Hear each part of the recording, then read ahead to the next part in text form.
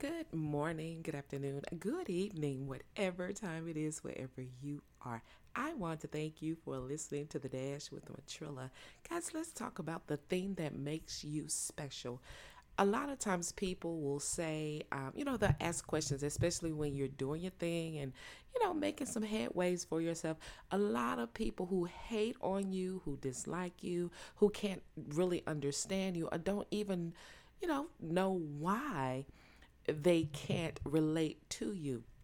The one thing we've all heard, or if not said to us, but we've heard it said about someone else. What makes you so special? Well, here's what I want to tell you. The thing that makes you so special is that God created you in his own image. Not only did he create you in his own image, which gives you a resemblance of him.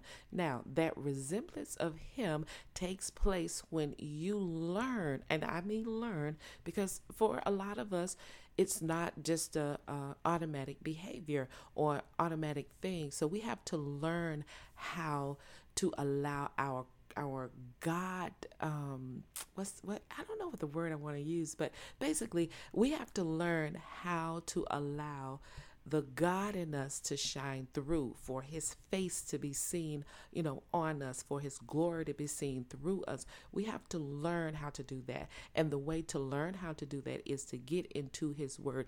Get in his word and allow his word to be your character, to be your behavior, to be, everything, your success, everything that you need. But the one thing that really makes you special is this. When God was creating all the things on this earth, when he was creating the earth, when he created the water, the birds, the deers, the goats, all those things, when he was creating the plants and the trees, all those things, you, man, us, we were the only one, man was the only one that he blew his breath into. So you are walking proof that God is alive. You are his representation. You are the spokesperson. You are the face of God. You are the one that he's working through. So you are truly filled with the breath of God. And hey, here's the thing. If you don't have the breath of God in you, then guess what you are? You are just a lump of clay. That's it. You have no purpose. If the breath of God is not operating in your, in your body through you, then you have no purpose.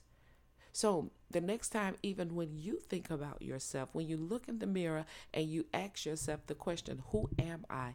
Or you're not really sure about who you are, go to Genesis chapter 1, and then scroll down, or look down at chapter 27. Chapter 27 says, so God created man in his own image. In the image of God created he him, male and female created he them.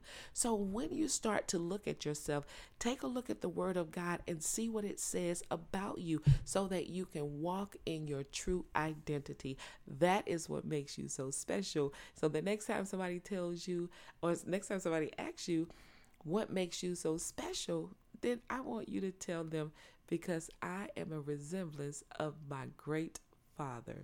That's what makes you special. Hey, that's my spill for today. You guys know what I say. Never give up on your life. Never give up on your dreams. And never give up on God. And you better know the victory still belongs to Jesus. That is what makes you victorious. Y'all better keep up.